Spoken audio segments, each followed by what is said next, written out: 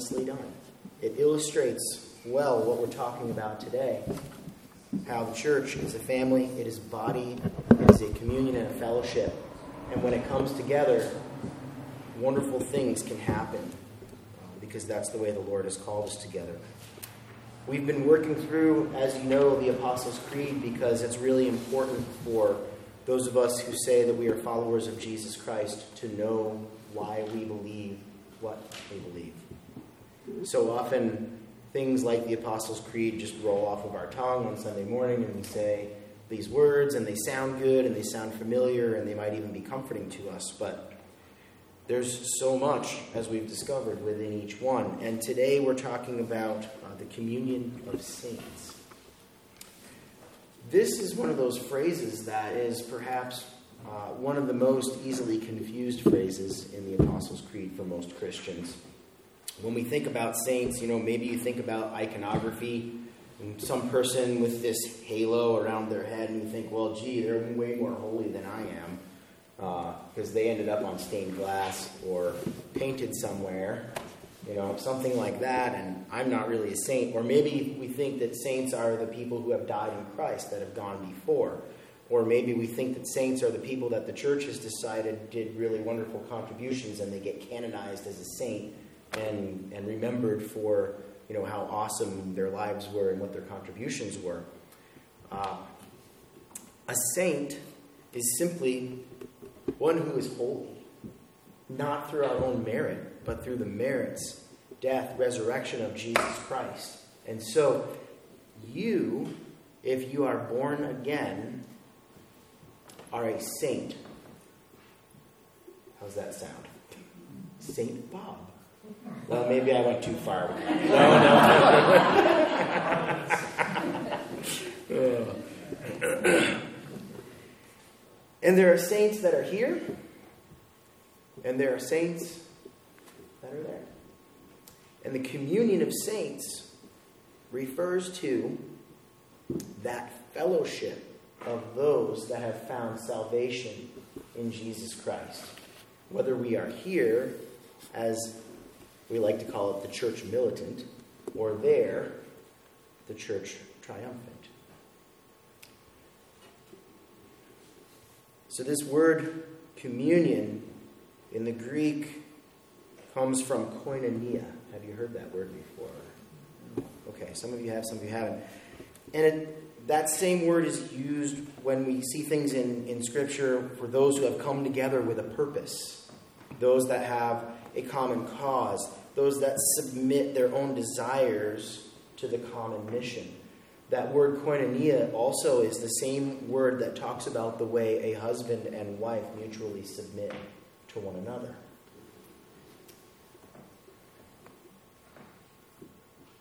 So let's take a quick look at Acts chapter 2. If you have your Bible, I encourage you to pull it out and turn there. And we're going to Acts chapter 2 and verse 42. This is after the day of Pentecost. This is after the Holy Spirit has come and the birth of the church has happened and people have been empowered by the Holy Spirit to do what God is asking the church to do. And churches often spend a lot of time on their vision and their mission statement and, getting the long phrase and then maybe the t-shirt phrase that we can print when we get our BCC t-shirts and hats, No, I'm kidding. But if you want to know what God's vision is of the church, here it is. Okay? This is what we aspire to. Verse 42. And they devoted themselves to the apostles' teaching and to the fellowship and to the breaking of bread and the prayers. And awe came upon every soul. And many wonders and signs were being done through the apostles, and all who believed were together and had all things in common. And they were selling their possessions and belongings and distributing the proceeds to all as any had need. And day by day, attending the temple together and breaking bread in their homes, they received their food with glad and generous hearts, praising God and having favor with all the people. What a vision. Can you imagine if the church really looked like that? I think churches all over have different aspects of that. It's not all disunity, it's not all brokenness, but yet we are broken people that are being healed and restored by the Lord. And we come together and we aspire and we pray and we fail and we ask for forgiveness and we give grace to one another. It's pretty clear that there are no isolated Christians in the early church. Right? No Robinson Crusoes out on their own, doing their own thing. When we become a follower of Jesus Christ and we become part of that fellowship, we become part of one another. That's really important. We become part of the breaking of the bread and the prayers. We do these things together. We recognize the togetherness of being the body of Christ. All the believers were together and held everything in common. Koinos, that's the original root word for it. Selling their possessions and goods they gave to everyone in need. They met together. They worshiped together. They prayed together. They broke bread together. They had glad and sincere hearts.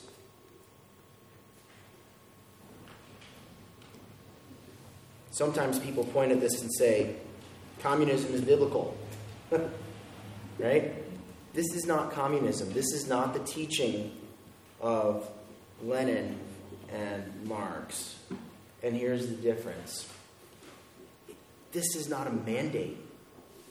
It's a decision and a relationship, and it's only made possible by the work of the Holy Spirit amongst us. It's out of love for one another that they mutually submitted to one another and that they shared what they had. That mutual submission and sharing, it's not just writing a check. It's sharing the gifts that God has given to each one of us, our talents, our spiritual gifts. It's also being willing to lay down, and sometimes if there's conflict, our desire to be right, our right to get one over on the other person and prove them wrong. Sometimes it's important to be able to, for the good of relationship in the church, to be able to ask forgiveness of one another and hold the peace of the body in high regard. There's another place we can look at to see some of this. Acts chapter 4 and verse 32. If you're already in Acts 2, it's just a quick flip over. Turn a page or two.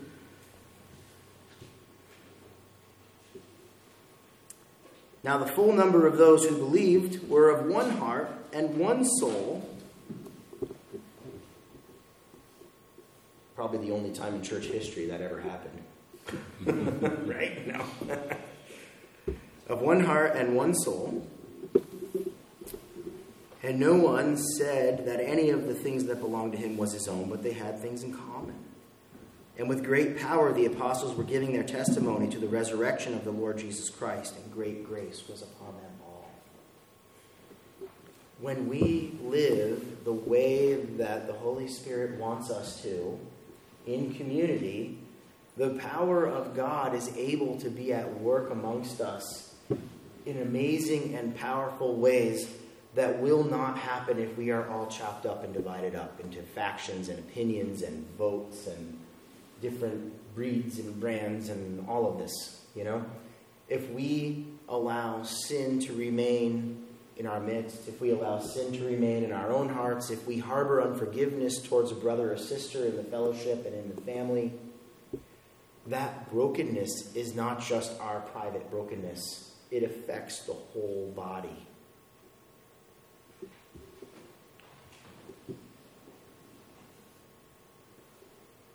We have been made into a family. We are a family of believers that is so close that Paul calls it a body. Is that the way that we are at Brownsville Community Church? Do we manifest that reality? Are we really so close that we can be called a body? That when we know that one member of the body is broken or has fallen into sin or is hurting, that it affects us and that we're aware, that we reach out to them and with love and grace try to lift them out and up Or do we say, in our sort of New England individualism, well, that's their problem. This is my pew, that is their pew. Now, that's an overstatement, certainly. But I hope we see the point that it's really important that we understand that we're a community, that we are a body, and that what happens to one part of the body affects the rest of the body. And so if we are the communion of saints, and we are, with all of our warts and spots and challenges and interpersonal issues and all of that stuff, then we live not for ourselves but for Christ. And by living for Christ, we live for one another. We belong to one another. We rejoice with one another when wonderful things are happening.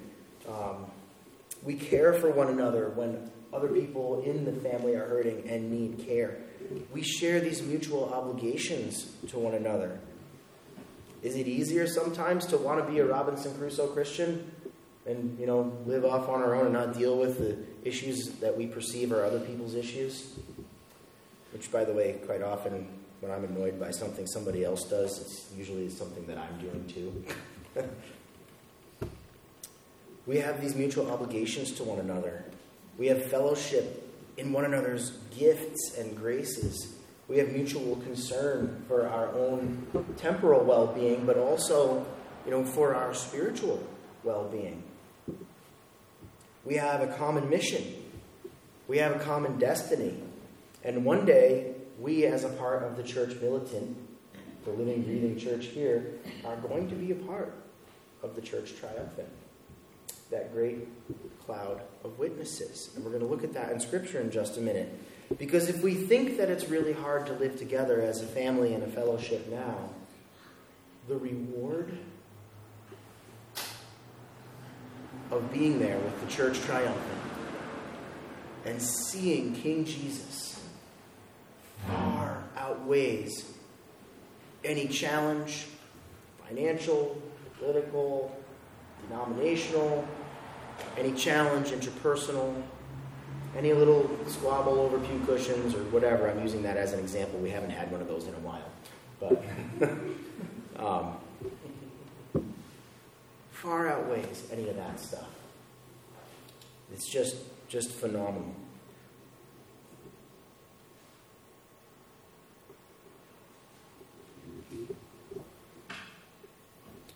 Let's take a quick look at Hebrews. We looked at some verses in Hebrews today already. We're going to take a quick look at Hebrews chapter 11 into chapter 12.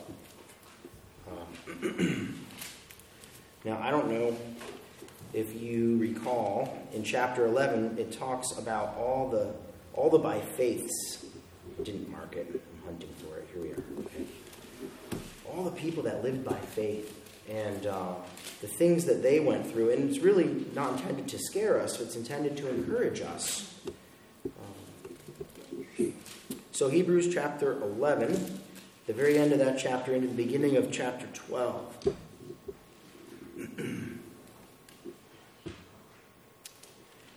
Talks about lots of different people in the Old Testament that lived by faith, that did amazing things because they had faith. Chapter 11, verse 36, others suffered mocking and flogging, even chains and imprisonment. They went about in skins of sheep and goats, destitute, afflicted, mistreated, of whom the world was not worthy, wandering in deserts and mountains and in dens and in caves of the earth. And all these, though commended through their faith, did not receive what was promised, since God had provided something better for us, that apart from us, they should not be made perfect. So there's that whole big chapter, and then first verse in chapter 12, therefore, that's a big therefore, since we are surrounded by so great a cloud of witnesses, let us also lay aside every weight and sin which clings so closely, and let us run with endurance the race that has been set before us, looking to Jesus, the author and perfecter of our faith. It's meant to be an encouragement. Believers are in communion with all of these saints here and all of those saints there, even with those above, because our union with Christ joins us all together in that way. Through union with Christ, believers know a communion with that glorified church in heaven. So Hebrews is telling us here, in the gathered congregation of the people of God, that we have communion with saints in glory, and we're part of the same body. We're united to Christ, and they are united to Christ. And even though we're separated by this vast distance, and we don't know exactly what they're doing perhaps right at this very instant, although there are some really good indications in Scripture if we read it, we know that we are united in the same activity of worshiping God and praising and glorifying Him. We also know what they long for. It tells us in Revelation. We know what their heart's desire is. And we pray that it is our heart's desire as well if we believe and follow Jesus. In Revelation chapter 6, those who have been martyred are described by John. And he sees them under the altar as the Lamb breaks open the fifth seal. And he sees the souls of those who have been slain because of the word of God, those who have been martyred. Okay? And they are crying out with a loud voice, "How long, O Lord, how long, Lord, holy and true, will you refrain from judging and avenging our blood on those who dwell on the earth?" And there was given to each of them a white robe, and they were told they should rest for a little while longer until the number of their fellow servants and brethren who were killed, even as they had been, would complete it also. It is their desire that the consummation would come, that Jesus, the groom, and the bride of Christ would come together. That's Christ returning. That the judgment would come, that Christ would be glorified, where he brings everything together in Christ, in heaven and on earth. And we know that their desire is to be united, and that it is our desire also to be united with them in Christ. So, because we are united in purpose, because we are united in worship and in goal, here's where I'm going with this. When you come to the church visible, like here on Sunday morning, the church militant, the local church, to worship the living God, we have come to an outpost of heaven, such as it is. Okay? A little taste of what is coming. A little foretaste of that new age breaking in. I think it was 2 Sundays ago we sang "The Church is One Foundation." There's a verse in there that says, "Yet she on earth," it's us, "hath union with God the Three in One, and mystic sweet communion with those whose rest is one." It's the communion of saints. We have relationship with the triune Godhead, and through that we have communion with the saints. How about that prayer on Christmas time that we say from the 9 lessons and carols that I can hardly ever get through? It says, "All those who rejoice with us, but upon another shore and in a greater light. That multitude which no man can number, whose hope was in the Word made flesh, and with whom in the Lord Jesus Christ we are one forevermore." We don't struggle alone. They did it. They walked through the trials that were in their path during that time. They carried the torch. They held forth the gospel. And the reason we have the faith that we do today is because somebody else was faithful to what God called them to do and to hand it on to us. And now it is our turn to be faithful, regardless of the cost, to hand it on to the next. Being a musician before I was a pastor, I can't get away from hymns sometimes, and I think of the hymn "For All the Saints." Do you know that one? It's in our hymnals on page 711. If you want to look there, you can. But it's taken straight out of Scripture. "O blessed communion, fellowship divine, we feebly struggle, they in glory shine. Yet all are one in thee, for all are thine. Alleluia."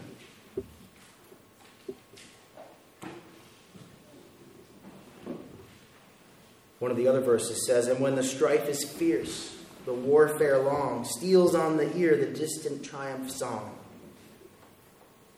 And hearts are brave again, and arms are strong." What's that triumph song? That's the saints that have gone before us.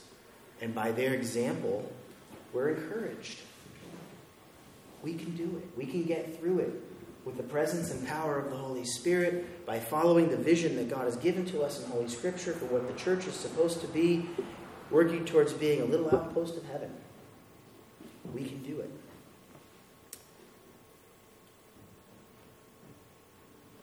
From earth's wide bounds, from ocean's farthest coast, through gates of pearl stream in countless hosts, singing to Father, Son, and Holy Ghost. What a day.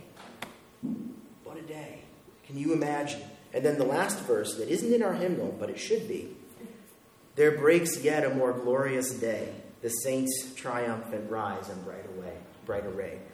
The King of glory passes on his way.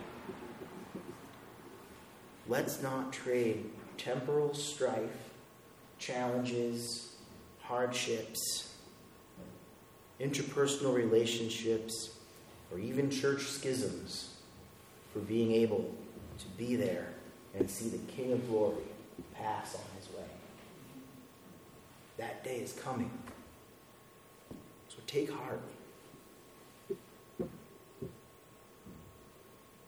So as we move forward as a church family, as a local expression of the body, it's critical that we remember when we say the communion of saints, we are not alone. We are part of the church here and now. We are a part of the fellowship of the saints gone before. We bear the torch that was carried by the church triumphant.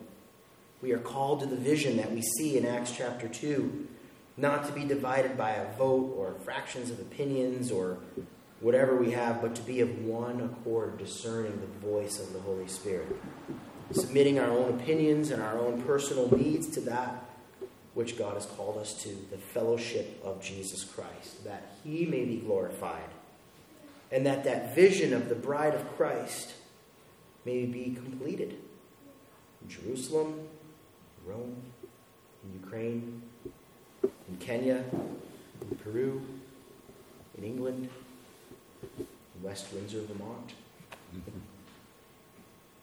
So may we grasp that vision of the church. May it sink so deeply into us that whatever may come, we hold on to that vision of that glorious day of the saints triumphant and the King of glory.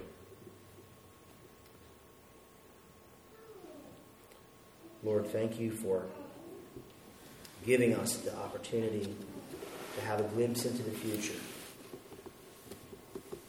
The future that is also present, what will be future for us. Help us to live in such a way that we honor and worship you by submitting ourselves and our will to your will. Please mold us and shape us. Make us into the vision, individually and as the fellowship of the body of Christ that you have set forth in Acts chapter 2.